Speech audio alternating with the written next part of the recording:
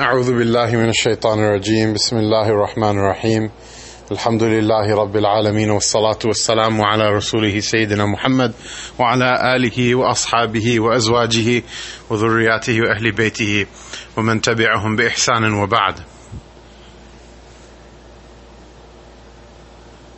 Allah subhanahu wa ta'ala by His tawfiq has let us reach the Mubarak last nights of the second third of Ramadan. Allah subhanahu wa ta'ala fill them for ourselves and for the ones we love and for the entire ummah of Sayyidina Muhammad sallallahu alayhi wa sallam, those who passed and those who are alive and those who will come. Allah fill it for all of us with maghfirah and with His forgiveness and with every type of blessing from His fadl, and write for us in these days that He should be pleased with us.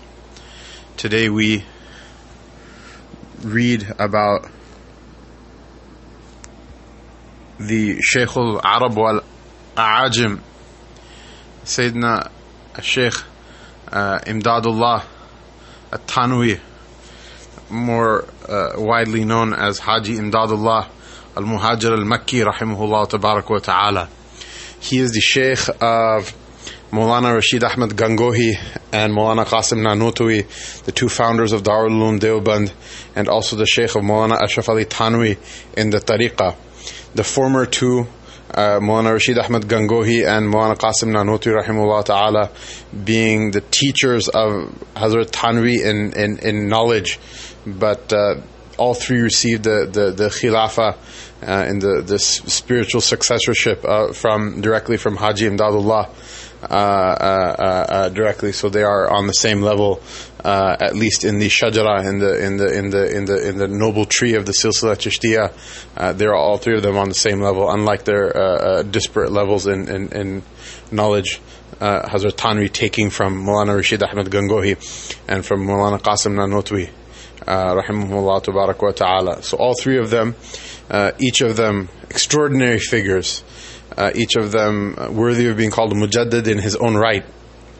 All three of them, who their shaykh was in tariqah, must have been somebody utterly amazing. He must have been a mine of treasures and a fountain of wonders. So we read about him today, inshallah. He was the shaykh of the Arab al-Ajam, a fountain of spiritual benefit and knowledge, a veritable treasure house of spiritual realities, and a repository of spiritual subtleties and mysteries.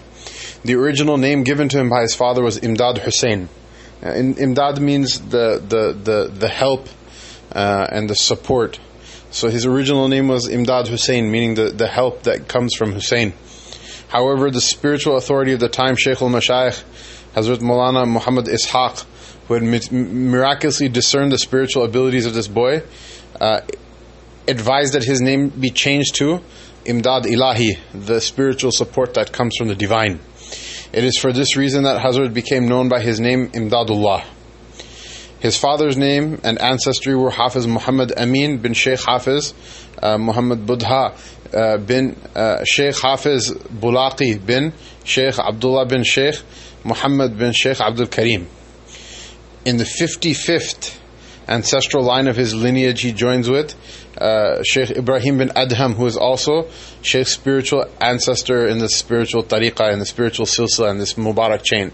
Ibrahim bin Adham is the one who takes the khilafah from Fudail bin Iyad, Khaja Fudail bin Iyad rahimahullah ta'ala. Both of them are very well-known mashayikh of the Salaf. Both of them were also associates of Imam Abu Hanifa rahimahullah tabarak wa ta'ala, and great mashayikh of the tariqah. Fudail bin Iyad taking from Shaykh Abdul Wahid bin Zayd, who took from Sayyidina al-Hasan al-Basri, about whom we spoke a couple of days ago. So he is the lineal descendant of Ibrahim bin Adham. Although this is a popular view, Hazrat Tanwi writes in his Tarjih al-Raji that Hazrat's ancestry here is in Hazrat's ancestry there is Farq Shah Farqi, but not Ibrahim bin Adham. So there's some disagreement regarding this point. Shaykh Haji Imdadullah is the descendant of Amir al-Mu'mineen Sayyidina Umar ibn al-Khattab radiyallahu ta'ala anhum. He's the follower of the Hanafi madhab and Imam of Tariqah. He was born on Saturday, the 22nd of Safar in the year of 1233 Hijra in Nanota, in the district of Saharanpur. Nanota is approximately 20 miles from Saharanpur. Nanota is the hometown of Hazrat's maternal grandfather. Shaykh had two older brothers, Zulfiqar, the eldest, Zulfiqar being the name of the sword of Sayyidina Ali radiallahu ta'ala anhu, and Fida Hussein. Fida Hussein meaning the sacrifice of Hussein. This is something you'll find in the Indian subcontinent, in the Doaba, the area between the Ganga and Jamuna rivers, which interestingly enough the Hindus consider to be their sacred holy land. A great number of the awliya of Allah were born and came from those places. And many of them are from noble lineage, meaning they're descendants from the Sahaba, from the Ansar radiallahu anhum, and from the different noblemen of Quraysh. They came and settled in those places. And you'll see that regardless if someone's Ansari or in lineage, or they're from Qurayshian lineage, whether they're Sayyid or not, many of them had these types of names that expressed their fervent love for the Ahlul Bayt of the Prophet ﷺ. So you see, his name is Imdad. His father gave him the name Imdad Hussein, and his elder brother was named after the sword of Sayyidina Ali radiallahu anhu. And his other elder brother, Fida Hussein, the one who is sacrificed for Hussein. You can see that these types of names were very common in that era for those people, because of their fervent love for the Ahlul Bayt of the Prophet ﷺ, which is a shi'ar of the Ahlul Sunnah wal Jama'ah, to the exclusion of other than them, despite what people may crow and scream and claim, but their actions don't show it. The youngest brother of the Shaykh, his name was Bahadur Ali Shah. He also had a younger sister who was known as Bibi Wazirun Nisa. Bibi being the Persian word for lady. Lady not as in like a female, but as in a woman of nobility. At the age of 3 years old, Hazrat Shaykh was given to the lap of Hazrat Sayyid Ahmad Shahid, who favored him by symbolically taking bay'ah from him, the bay'ah of tabarruk, the bay'ah of blessings. Obviously, you cannot take a bay'ah or an oath of allegiance from someone who's a minor, because they cannot legally pledge anything. But for tabarruk, he took bay'ah from him. And this is important. Sayyid Ahmad Shahid is probably the most important figure in Islam in the Indian subcontinent, which is a bridge from the pre-Mughal to the post-Mughal era in the last couple of centuries. And he's a very important figure, and very few people know about him. He's a very mysterious figure, not mysterious as in like unknown, but mysterious as in Allah Ta'ala put a lot of barakah in a very simple man. And those barakat, they manifested themselves in many, many different strange and wonderful ways, many of which we benefit from, despite many people never having heard of him. And there's a recording on the SoundCloud account, inshallah, called Spiritual Empire on the Ruins of the State, that you can look up, and it tells the story of Sayyid Ahmad Shahid. But Haji Imdadullah actually directly met Sayyid Ahmad Shahid, and Sayyid Ahmad Shahid symbolically took bay'ah with him. He sat the 3-year-old child in his lap and took bay'ah with him, the barakat of which would manifest later. When Hazrat was 7 years old, his mother, Bibi Hasini, the daughter of Hazrat Shaykh Ali Muhammad Siddiq Nanotwi rahimahullah ta'ala, passed away. Her love for Hazrat was so intense that she could not tolerate anyone even stare at him. Therefore, her wasiyah before passing from the world was that you should honor this wasiyah of mine, and no one should touch this child of mine, meaning no one should punish him. He should be treated by everyone in kindness. In consequence of the strict observance of this wasiyah, even Hazrat's education was not given much attention. Because what? Because teachers, they teach by discipline, and I'm not completely against that. There's a lot of barakah in the discipline and the islah of the elders. But because his mother was a pious woman who died early, and the people wanted to honor her final bequest with regards to her son, nobody would educate him, because that would involve the child being disciplined harshly.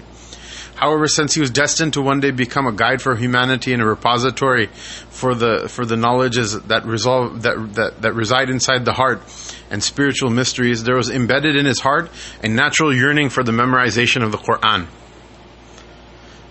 This is so beautiful. Even the way Hazrat Shaykh Zakaria rahimahullah ta'ala writes this, that the different. This is the difference between the true tasawwuf and true spirituality and the kind of goofy Sufi nonsense that you see out there. That the goofs, they say, "Oh, Fulan, our Shaykh is a repository of spiritual mysteries and blah blah blah," and because of that, he didn't care about the Sharia, or he, was not preoccupied with the law. But that's nonsense. Whoever's heart has anything worth anything in it, that person, their disposition will be attracted toward the sacred Sharia and toward the Book of Allah and the Hadith of the Prophet sallallahu alaihi wasallam. Being separated from the law is, wal-'iyadhu billah, Allah Ta'ala protect us, and being separated from the Quran is not a good sign. And it's a sign that there are many mysteries, spiritual mysteries in your heart, and those are the mysteries of Jahannam that will be visited on that person on the Day of Judgment. May Allah Ta'ala be our protection. So Shaykh, mashallah, despite never having been pushed in that direction by anyone, or in any direction for that matter, he had a natural yearning for the memorization of the Quran. Thus, in spite of absence of encouragement from others, he of his own accord memorized the noble Quran. Despite many obstacles, he finally completed the hifz of the Quran with Allah's help and with Allah's aid. In 1249 Hijri, when Shaykh was 9 years old, he accompanied Maulana Mamluk Ali to Delhi, where he commenced his acquisition of the external sciences, the sciences, the law, etc., from the renowned Mashayikh of his time. By the way, Maulana Mamluk Ali, who was a teacher in Delhi, Mamluk Ali Nanotwi rahimahullah ta'ala, was one of the musnideen of the age that he lived in, and he was a very well-renowned Shaykh of his time. He had just about begun with some primary Farsi and Arabic grammar books when there developed in him a yearning for the ulum of the batin, the knowledge of the heart. Allah's relationship varies with different people. Allah Most High arranges the circumstances, ways and means for the execution of a task which He intends on imposing on a person, and He then creates the relative ability or tawfiq in the person who has to perform the function. Hence, even prior to Hazrat's accomplishments in the outward knowledge, his intense yearning for the inward knowledge developed in him. Thus, at the age of 18, Hazrat Shaykh took the oath of discipleship with Hazrat Shaykh Maulana Nasiruddin Naqshbandi rahimahullah ta'ala. He acquired from him the various types of dhikr of the Naqshbandi silsila. Hazrat Shaykh Nasiruddin was the Khalifa of Shaykh al-Mashayikh Shah Muhammad Afaq, as well as the student and son-in-law of the Hadith authority of the time, Shaykh al-Hadith Shah Muhammad Ishaq, through whom our silsila of Hadith goes as well. He also had the proud honor of being the student of Hafiz al-Hadith Shah Abdul Aziz. And Shah Abdul Aziz, then our silsila goes through him as well. After only a few days with his Shaykh, the mantle of caliphate was conferred to him, meaning to Shaykh Hajji Imdadullah. He then commenced the study of the Mishkat al-Masabih under the Shaykh Maulana Muhammad Qalandar Muhaddith Jalalabadi. He then further studied Hisn Hasin, which is a book of du'as that are ma'thur from the Sunnah, Al-Fiqh al-Akbar, a book of Aqidah attributed to Imam Abu Hanifa rahimahullah ta'ala, and other books under Hazrat Maulana Abdul Rahim Nanotwi rahimahullah ta'ala. Both these august personalities were the elite students of Mufti Ilahi Bakhsh Kandelwi, the author of the 7th section of the Mathnawi, Ma'nawi. So this is very interesting because Mufti Ilahi Bakhsh Kandalawi is an elder from the same house that Maulana Ilyas, the Amir of Tabligh, Maulana Yusuf, his son, and Maulana Zakaria, Shaykh al-Hadith, also affectionately known as Hazrat Shaykh. If someone from the subcontinent says Hazrat Shaykh without any qualification, then he means Maulana Zakaria Kandalawi, rahimahullah ta'ala. Mufti Ilahi Bakhsh Kandalawi is an elder from their house. And he lived maybe a century before him. And he was a man who combined both the inward and outward knowledge of deen to an excellent degree. And the Masnavi of Maulana Rumi, which is his magnum opus and just a treasure trove of Quranic and prophetic wisdom, woven in Persian verse, using stories to teach the lessons of the Sunnah, especially the spiritual lessons of the Sunnah to the seeker. Maulana Rumi, he never completed the book, and he said someone will come after me after I die and he will complete the book. And so it's from the spiritual hal of Mufti Ilahi Bakhsh Kandelwi rahimahullah ta'ala that he saw Maulana in a dream, Maulana Rumi in a dream, and he took ijazat from him, and he then copied the dictated final verses of the Masnawi.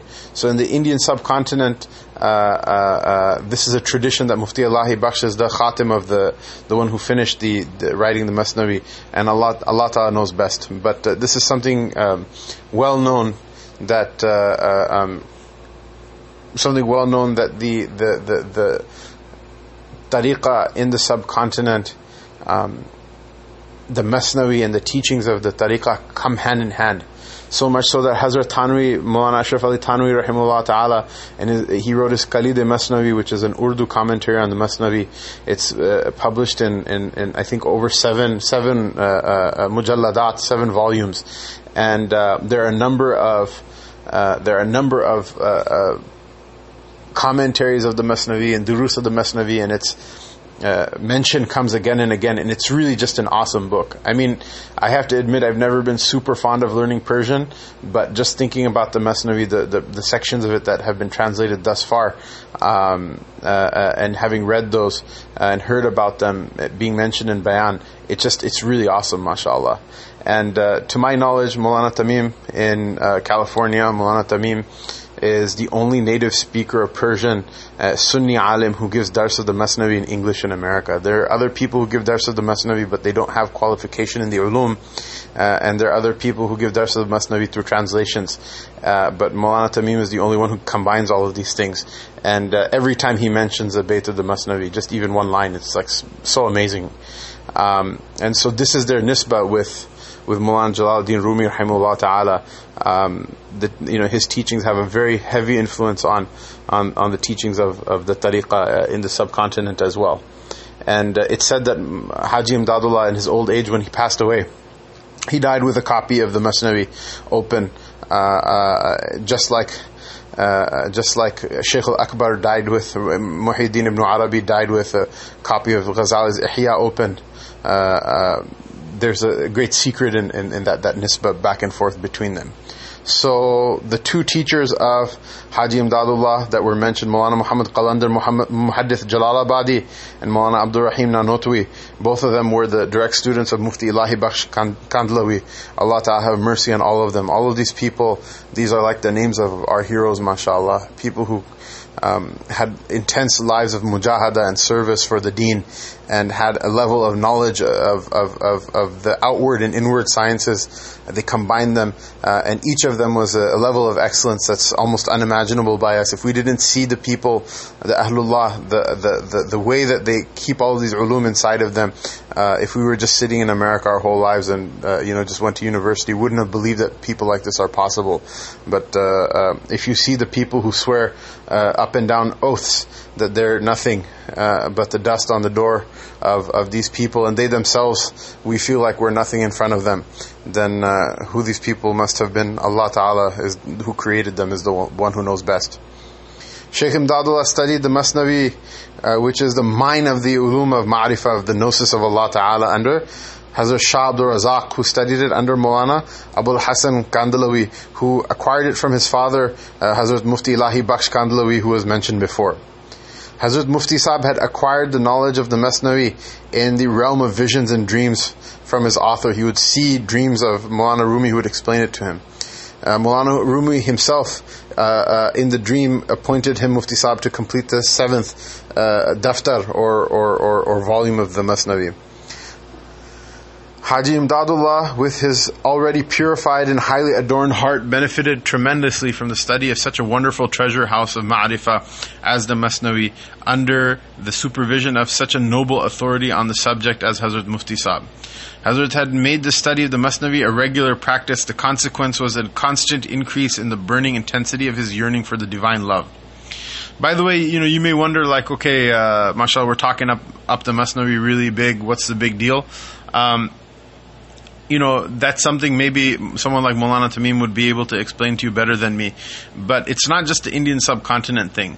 If you'll remember, there was a recording that I made in Istanbul, having met a number of the old mashayikh that studied from the last generation of Ottoman trained ulama.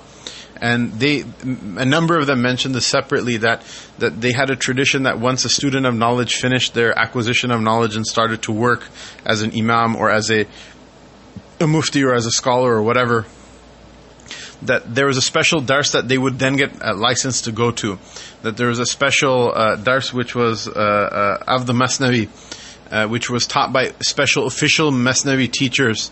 They would call them Masnavi Khan, and they would then apply all of the knowledge of the Sharia, the fiqh, the usul, hadith, usul, tafsir, all of these things to the reading of the Masnavi to explain the depths of what Maulana Rumi meant by each and every verse. And that was considered to be the finishing of the ulum. And it was rather than, because many people in America, they come to you, they're like, oh wow, you guys like Rumi too. I thought he was a rebel and he wasn't orthodox, and the whatever Orthodox scholars didn't like him, because in their tradition spirituality is always at some sort of diametric loggerhead with the law. Whereas in our system, it couldn't be anything further than the truth. Rather, the reading of the Masnavi was the final harmonization and synchronization at the highest level of the ulum with spirituality.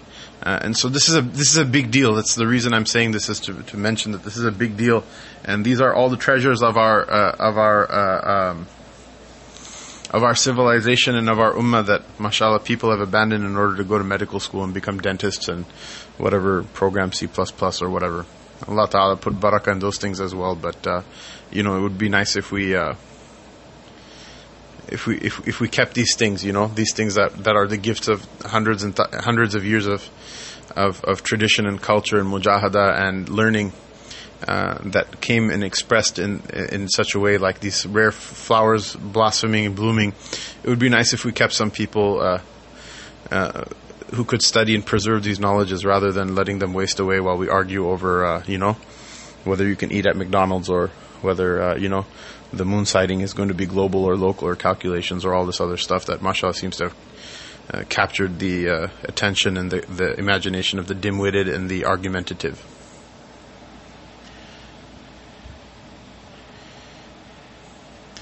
At the peak of his restlessness, he was blessed and honored with the fortune of seeing Rasulullah sallallahu alaihi wasallam in a dream, which has already been explained in the section dealing with Hazrat Mianji.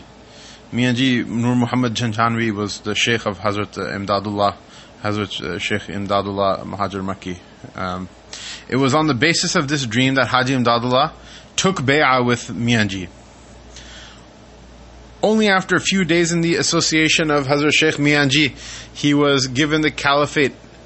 After having conferred the caliphate, Hazrat Mianji subjected Haji Imdadullah to one final test.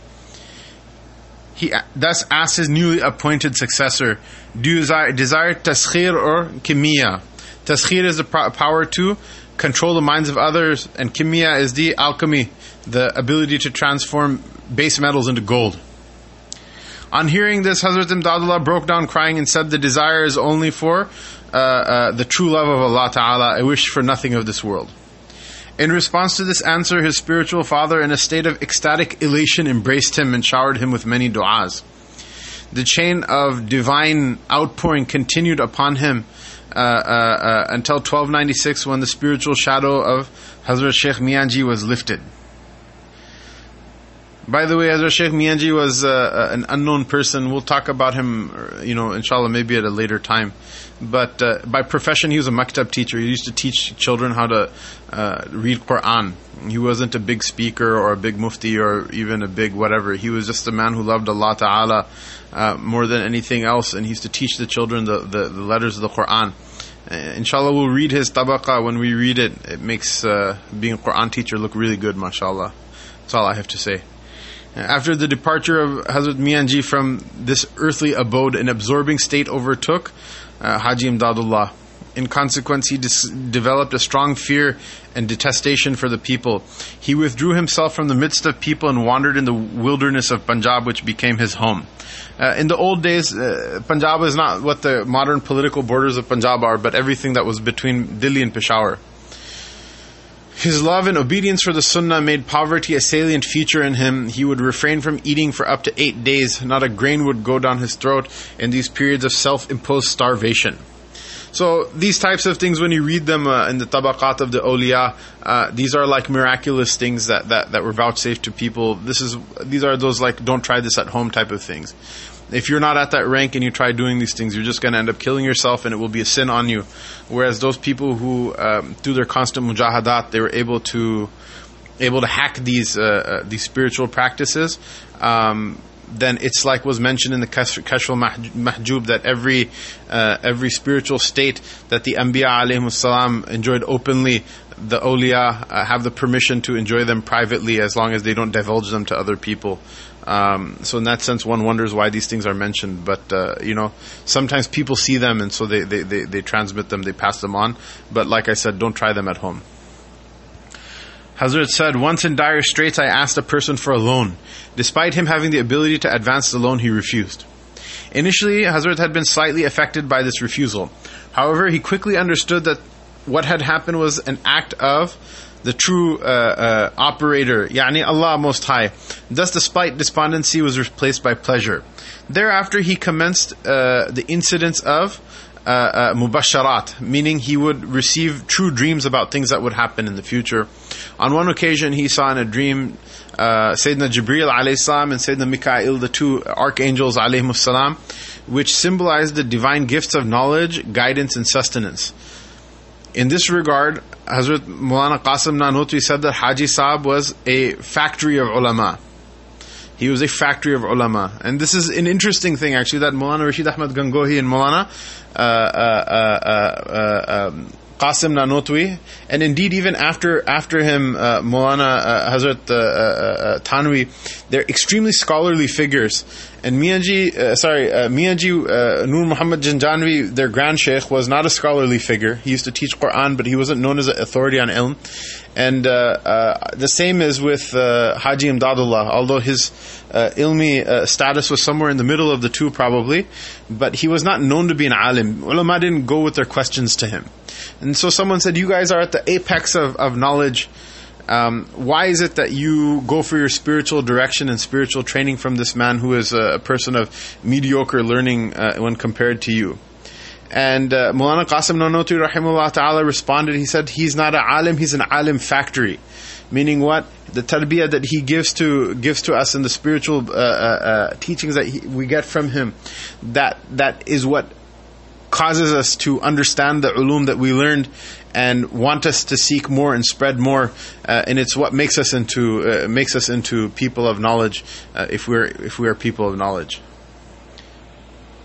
So this is Hazrat Shaykh Zakaria rahimahullah ta'ala interpreting that the vision of the angel Jibreel and the vision of the angel Mikail is bishara, glad tiding from Allah ta'ala, that he would be the one that Maulana Nanotwi would say rahimahullah ta'ala, that he's not just a Maulvi, he's a Maulvi factory. He's not just a alim, he's a factory of that helps produce ulama. Finally, after having spent 6 months wandering in the wilderness in 1263 Hijri, Haji Imdadullah was blessed with seeing Rasulullah sallallahu alaihi wasallam in a dream. Rasulullah sallallahu alaihi wasallam said, "Come to us." Simultaneously, Hazrat was overcome by a strong urge to going to Medina Munawwara. Ultimately, on the 8th of Dhul Hijjah in 1261 Hijrah, he landed in Bandaras, which is a port close to Jeddah, and from there he set off directly to Arafat. After completion of the Hajj, he remained in the association of Hazrat Shah Ishaq Muhajir Makki rahimahullah ta'ala and others, deriving spiritual benefit from them. Some advices that Hazrat Shah Sahib gave him there were: regard yourself as the most inferior to the entire creation. Abstention from haram and doubtful food is of extreme importance. A haram or doubtful morsel certainly harms a person. Lest you think that Hazrat Shah Ishaq Sahib was paid by Hafsa to give this, halal advocates to give this this little plug. Shah Ishaq is the musnid of mashallah of the subcontinent in this day. All of us our sanad in hadith goes through him. He's the grandson of Shah Waliullah rahimahullah tabaraka wa ta'ala. These people were the giants of spirituality and the giants of ilm both at the same time. And so what is he saying? He's saying it's extreme importance that you stay away from both haram and doubtful foods, because eating the haram and eating the doubtful most certainly will harm you. And then people can then give me a lecture about don't talk about halal, we have more important things to talk about. They can give me that lecture afterward, and I'll decide whether I want to listen to Shah Ishaq or I want to listen to whatever uncle in the masjid, or whatever yo bro mashallah brother at the masjid. Hazrat Shah Sahib instructed him to observe muraqabah, the meditation of ala ya'lamu ala ya'lamu man khalaqa wa huwa al-latiful khabir. No, it's the meditation of what? Do you not know that Allah sees? This idea that Allah Ta'ala sees sees a person, that a person should meditate on this idea. Hazrat Shah Sahib, Shah Ishaq, further informed Haji Imdadullah that after visiting Medina Munawwara, it will be imperative for him to learn to return to India. And he added, inshallah, after the severance of all of your relationships, one day you will come back here again to Medina Munawwara and Makkah Mukarramah, then you will remain. Hazrat Sayyid Qudratullah Banarasi al-Makki rahimahullah ta'ala, who was famous for his karamat and his miracles, sent several of his disciples to accompany Haji Imdadullah to Medina Munawwara with the instruction, take him with care and bring him back here. At long last his desire was fulfilled. After visiting Rasulullah sallallahu alaihi wasallam's noble grave, he derived the divine effluence of that holy place. And during his time in Medina, while in meditation in an area known as the Rawdatun min Riyad al-Jannah, the Rawda, the area between the grave of Rasulullah sallallahu alaihi wasallam and his Mubarak mimbar, he had the honor of seeing Rasulullah sallallahu alaihi wasallam in a vision, and in that vision he placed a turban on his head, which is a sign of acceptance. While in Medina Munawwara, Hazrat Haji Imdadullah expressed his desire for living in Medina Munawwara to the Shaykh Hazrat Shah Ghulam Murtada Janjanawi al-Madani rahimahullah ta'ala, who also advised him to be patient for a while, for he inshallah shall return. After a few days he went back to Makkah Mukarramah. Here he stayed a few days before returning to Hindustan, to India. So this is interesting, mashallah. Whoever goes to Medina Munawwara wants to stay. This is something that, mashallah, the little people and the elites, mashallah, all share in common, that Medina Munawwara has that effect on them. Allah Ta'ala will give us, all of us, the nisbah of Medina. If we can't have it in madhab, at least we can have it, inshallah, in spiritual matters.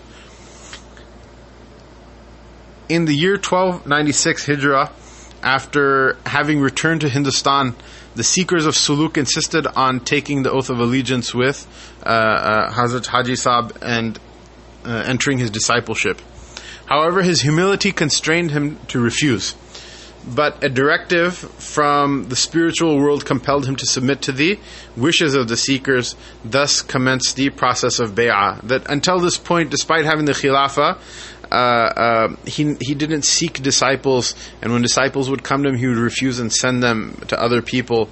It's only after he received a strong ishara in the spiritual realm, and when people crowded and insisted that they go to him because they have no one else to go to like him, that he started to accept them. Unlike today, where every mashallah murid daydreams about the day he's going to become a shaykh and have somebody to hold his slippers for him. And people start, before they start their own islah and their own rectification, they start Facebook and Twitter accounts with pictures of them giving speeches with microphones, and for discipleship, email this address and all of this other nonsense. Our elders were not like that. Our elders were not like that. Even if we behave like that, and those, we take their names all the time and we behave like that, this is an amana from Allah Ta'ala. Our elders were not like that. Only a few days had lapsed when Hazrat's sister-in-law saw in a dream Rasulullah sallallahu alaihi wasallam saying, "Get up, i.e. move. I shall prepare the food of Imdadullah's guests who are the ulama." Amongst the ulama, the first who became Shaykh's murid was Maulana Rashid Ahmad Gangohi. Apparently he took bay'ah in the year of 1263.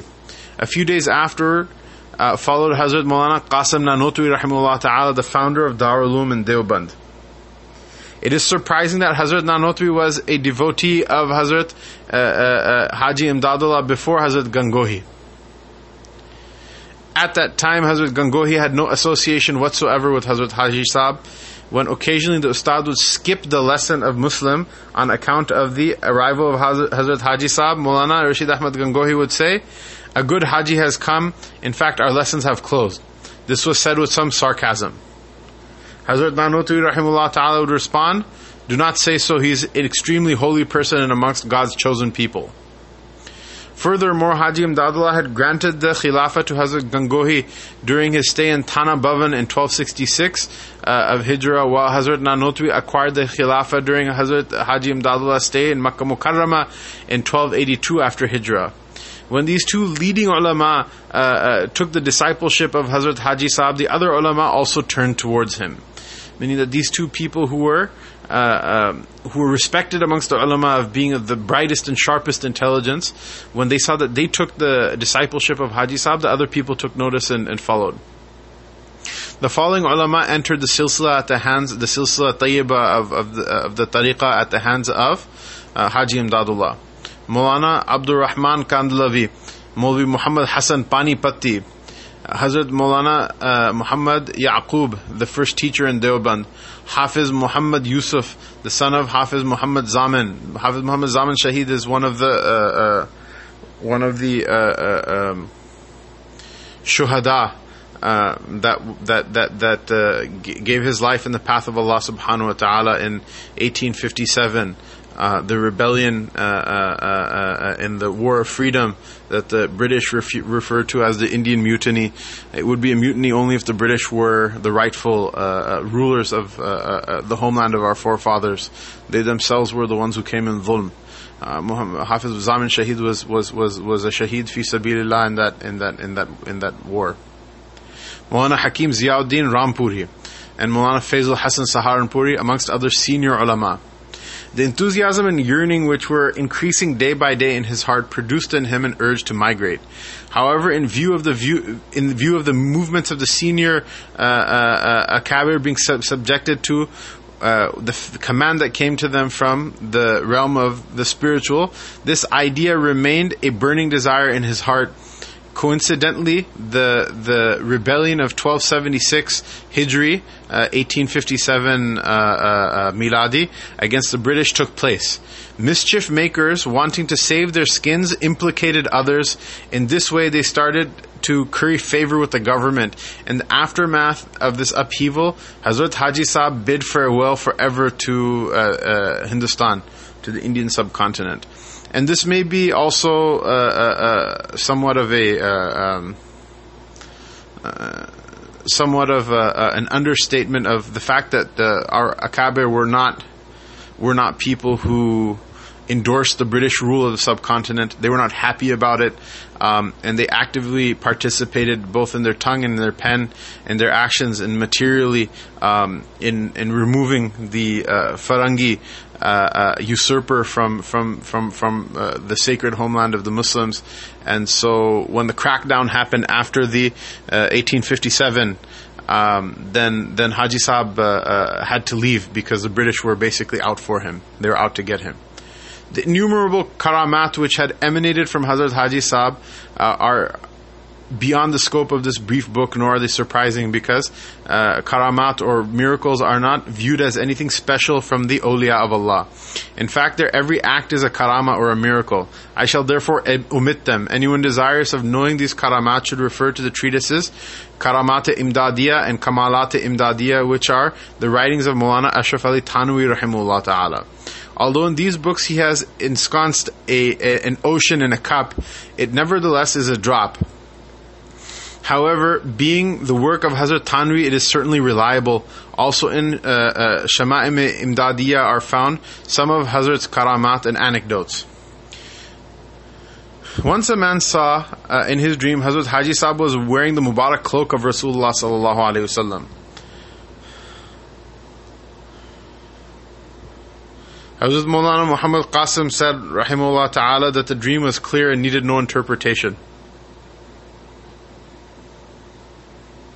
Hazrat Haji Sahib was covered in the cloak of Shariat and Tariqah. Hazrat Haji Sahib left via Punjab. En route, he visited the graves of the awliya in Hyderabad, Sindh. He embarked at Karachi for Makkah Mukarramah. For some days, he stayed at the Ribat of Sayyid Ismail on Mount Safa. He spent most of the time in solitude and in muraqabah and meditation. Hence, he did not have the occasion to associate much with the inhabitants of Makkah Mukarramah.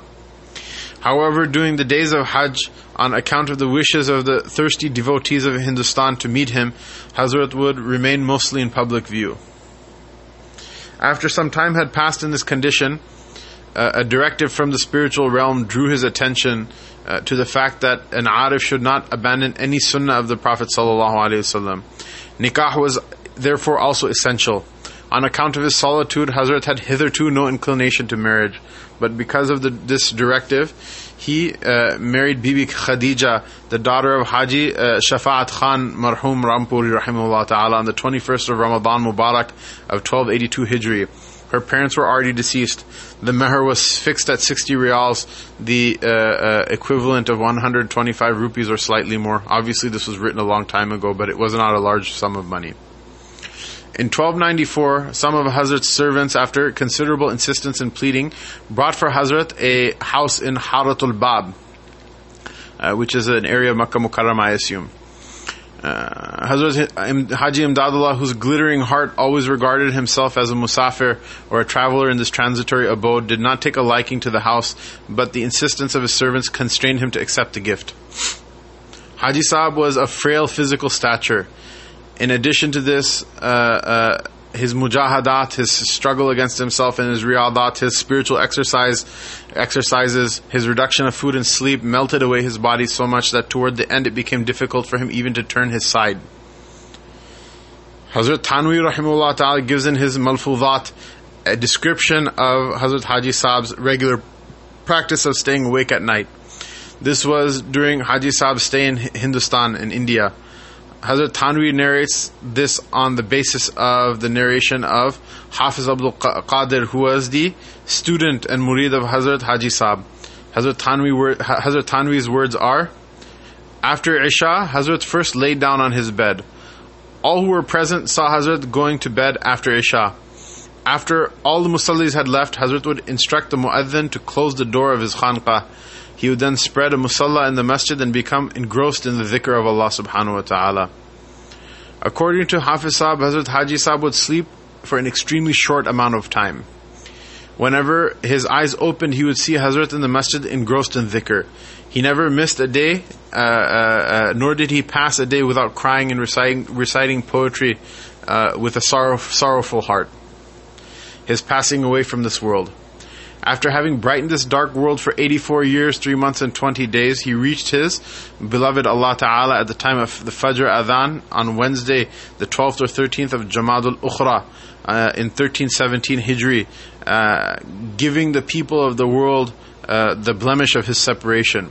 He is buried in Jannatul Ma'la in Makkah Mukarramah alongside the grave of Maulana Rahmatullah Kiranwi, the founder of the Madrasa Solatiyya in Makkah Mukarramah, which by the way is still running.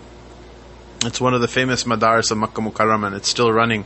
The original Madrasa Solatiyya that was there in those days, it's been destroyed, and actually the Haram has moved into it. It was a waqf that was given by Princess Solat, a princess from Bhopal, the princely kingdom of Bhopal.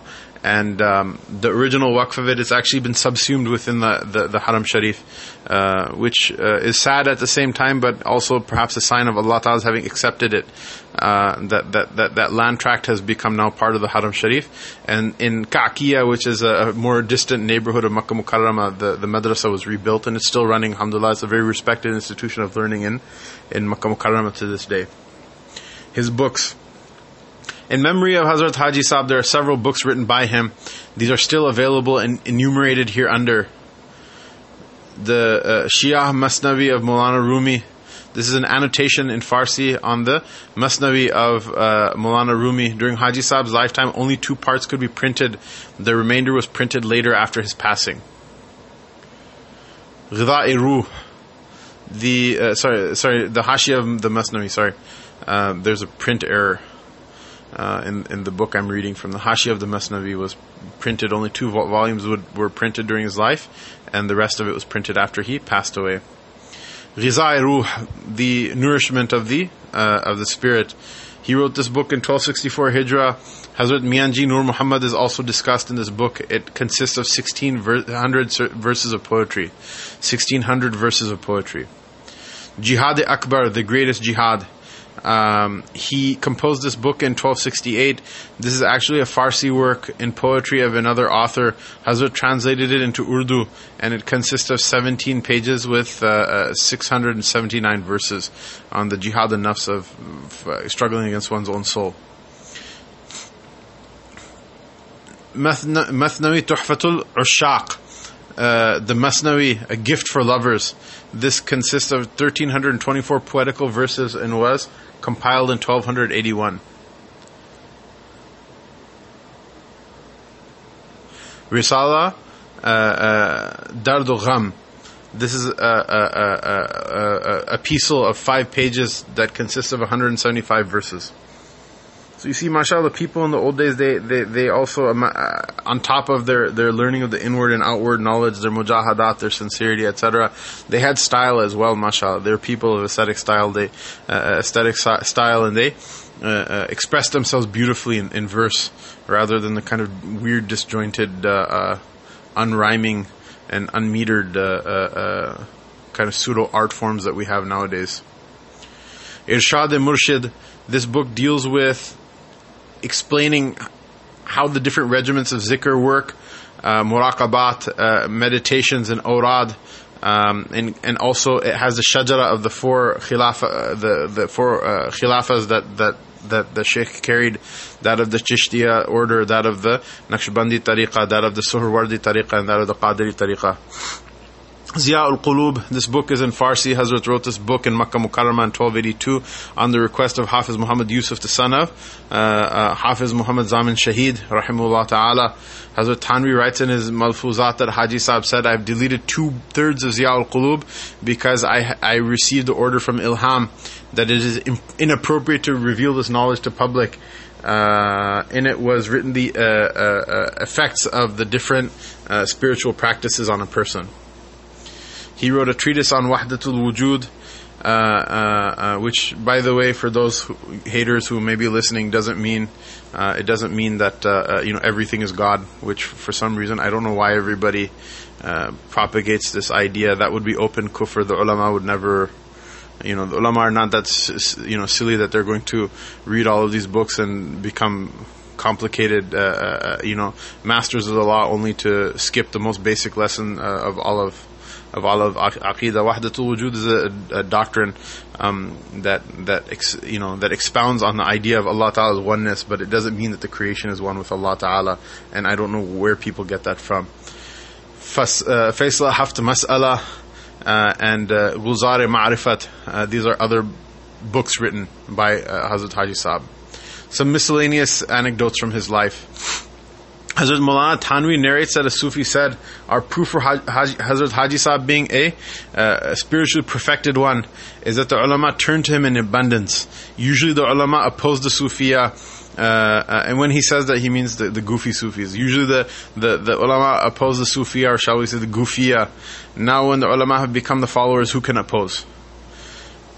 Daily after the lesson of the Masnavi Sharif by Hazrat Haji Sahib, there would be a dua.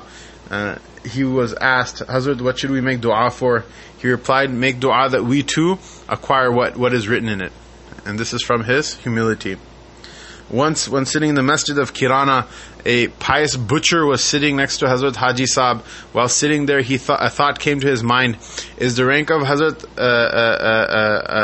higher, or the rank of Hazrat Haji Sahib? Haji Sahib immediately commented, It is disrespectful to compare the ranks of the Ahlullah, who is big and who is small. Allah is aware of who is more accepted by Him. A good opinion should be held by all. What need do you have for this investigation? Hazrat Maulana Muhibbuddin Wilayati was Hazrat's Khalifa, Haji Sahib's Khalifa. Hazrat Maulana Muhibbuddin Wilayati was Haji Sahib's Khalifa.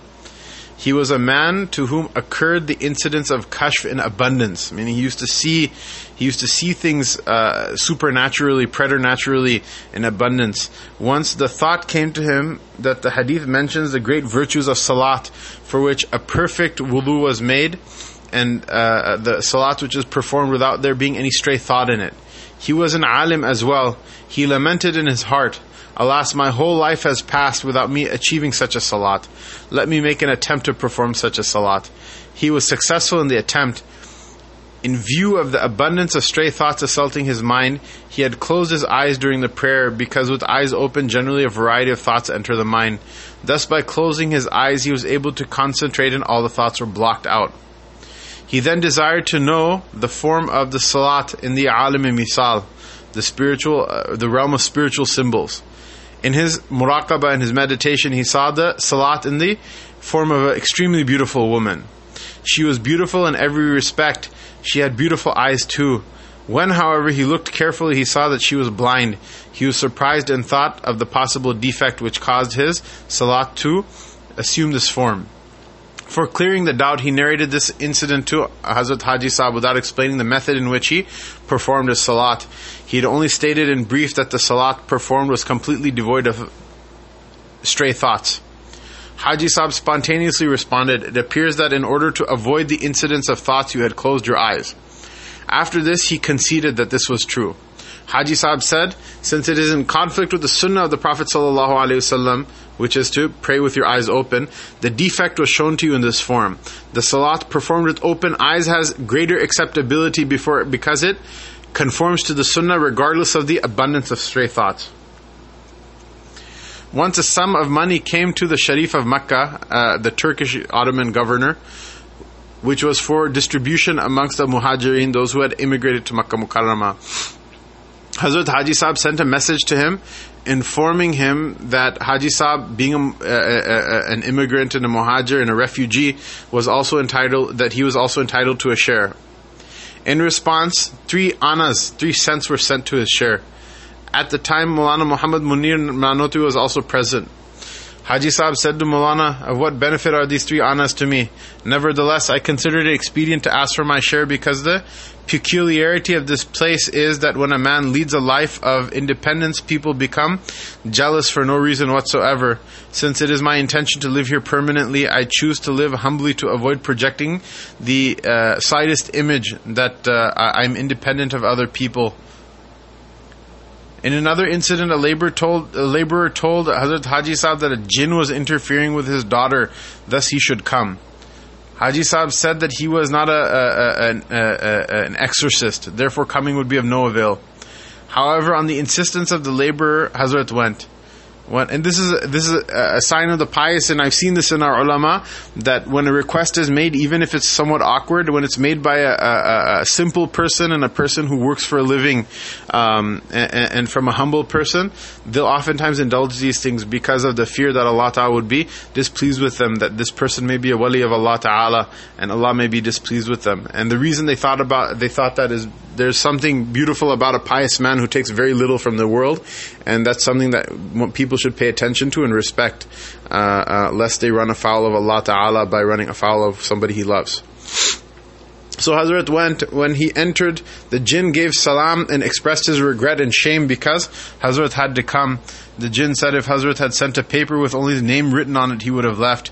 He further promised never again to cause difficulty to those related to his silsila. Once a man asked to be shown a dhikr formula which will enable him to see Rasulullah sallallahu alaihi wasallam in a dream. Hazrat humbly said, "You have high aspirations. I am not worthy of gaining the honor of making the visit in a dream, even of the green dome, much less seeing Rasulullah sallallahu alaihi wasallam." Haji Abdul Rahim, who was Hazrat's close servant, said, "Once black shoes were presented to Hazrat. Hazrat gave the shoes to me. I said, 'The gifts you bestow on us the servants are a great treasure and a great barakah. But people make gifts to Hazrat so that you make use thereof. Therefore, if Hazrat gives me the gift after having used it for a few days, then I will be honored too and the people will be happy. However, Shaykh said to him, go, you don't know. When I pressed him for an explanation, Shaykh said, from the time I saw the black ghilaf, the black cloth that covers the Kaaba, I lacked the courage to wear black shoes. The thought of the Kaaba's color coming to my feet come to mind. Similarly, I saw the green curtains of the Roda most pure, and I refrained from wearing shoes of green. And these are not like fiqhi hukums or anything. These are just the feelings that the mashayikh had. And it shows more or less about what you should do. It's not that you shouldn't wear black shoes. Actually, looking at my shoes are black right now. In a fiqhi sense, if you're faking it, there's no thawab in that. But this shows the kayfiyah, the psychology of these people, that everything used to remind them of Allah and His Rasul sallallahu alaihi wasallam. And they used to say these things not as a sign that there's some sort of spiritual maqam themselves, but they indicate they're the effects of the spiritual maqam that they had, that they would think about Allah and His Rasul sallallahu alaihi wasallam, and that remembrance would take form in all sorts of things that normal people nowadays would not think about. Haji Abdul Rahim also said, I served Hazrat for ages, during the night and during the day. I never saw Hazrat stretching out his legs when sleeping. His legs would always be drawn in. At first I never took notice of this, but after a considerable time in which he never ever was seen stretching his legs, he stretched his leg once, and I realized that his style of sleeping was deliberate by design. Finally, I asked him for the reason, saying that there can hardly be any sleep or comfort in this position. Shaykh said, "O simpleton, go and wander around with comfort. Don't you know that it is disrespectful to stretch your legs in the presence of your beloved?"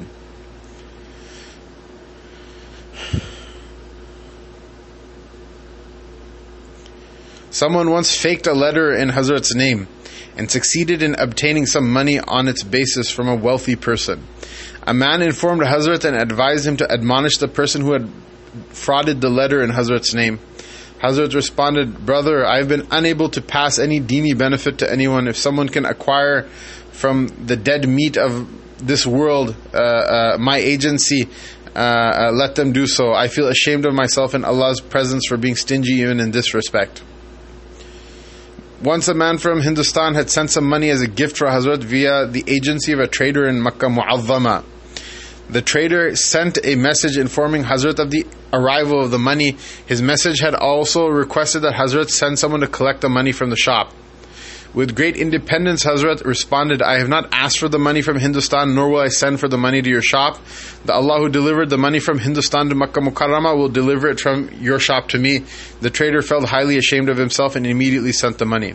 So you see, this is the opposite, that it's from the practice of the Ahlullah that they are extremely sensitive to the humble and the humble amongst the poor. And just like that, they are extremely independent from the rich, that they don't kowtow in front of the rich. And this is one of the most shameful qualities in an alim, that he should show high respect to the rich, and he should show disdain for the poor. The bare minimum is that people should be treated equally. The haqq of this silsila is that the poor should be honored in a measure that the rich don't receive. Once when Hazrat was sick and alone, others heard him laughing out loud. They were surprised to hear him laugh aloud in solitude all by himself. Sometime thereafter, when he was well, he was asked for the reason of the laughter on that occasion. He responded, "I experienced so much pleasure in my illness that I laughed uncontrollably." Hazrat said, "Every person sees in me a different color according to his understanding, while in fact I have no color. I am like water which appears to have the color of the bottle in which it is filled." This is a very deep statement, and it shows the kamal of his fana. Allah subhanahu wa ta'ala give him a high rank, and Allah ta'ala not deprive us from the ajr of him and people like him. Stray thoughts in salat which agitate people and refuse to disappear should not be actively combated.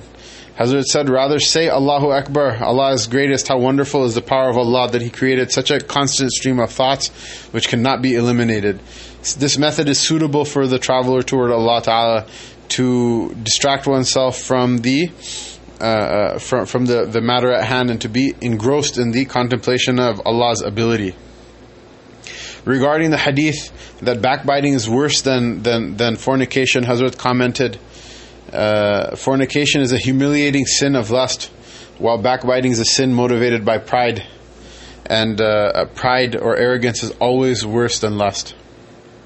Hazrat Thanvi commented, such subtleties are found by our elders. Once someone said, whatever spiritual benefit has been achieved, it was by virtue of the blessings of our Hazrat. Hazrat responded, whatever has been gained is in fact in you. But you should think of the benefits, you should think about the benefits that they have been gained from the Shaykh, otherwise you'll suffer harm. And this is also an important matter that, it's a hadith of the Prophet ﷺ, النَّاسُ كَالْمَعَادٍ خِيَارُكُمْ فِي الْجَاهِلِيَّةِ خِيَارُكُمْ فِي الْإِسْلَامِ إِذَا فَقُوهُ, that people are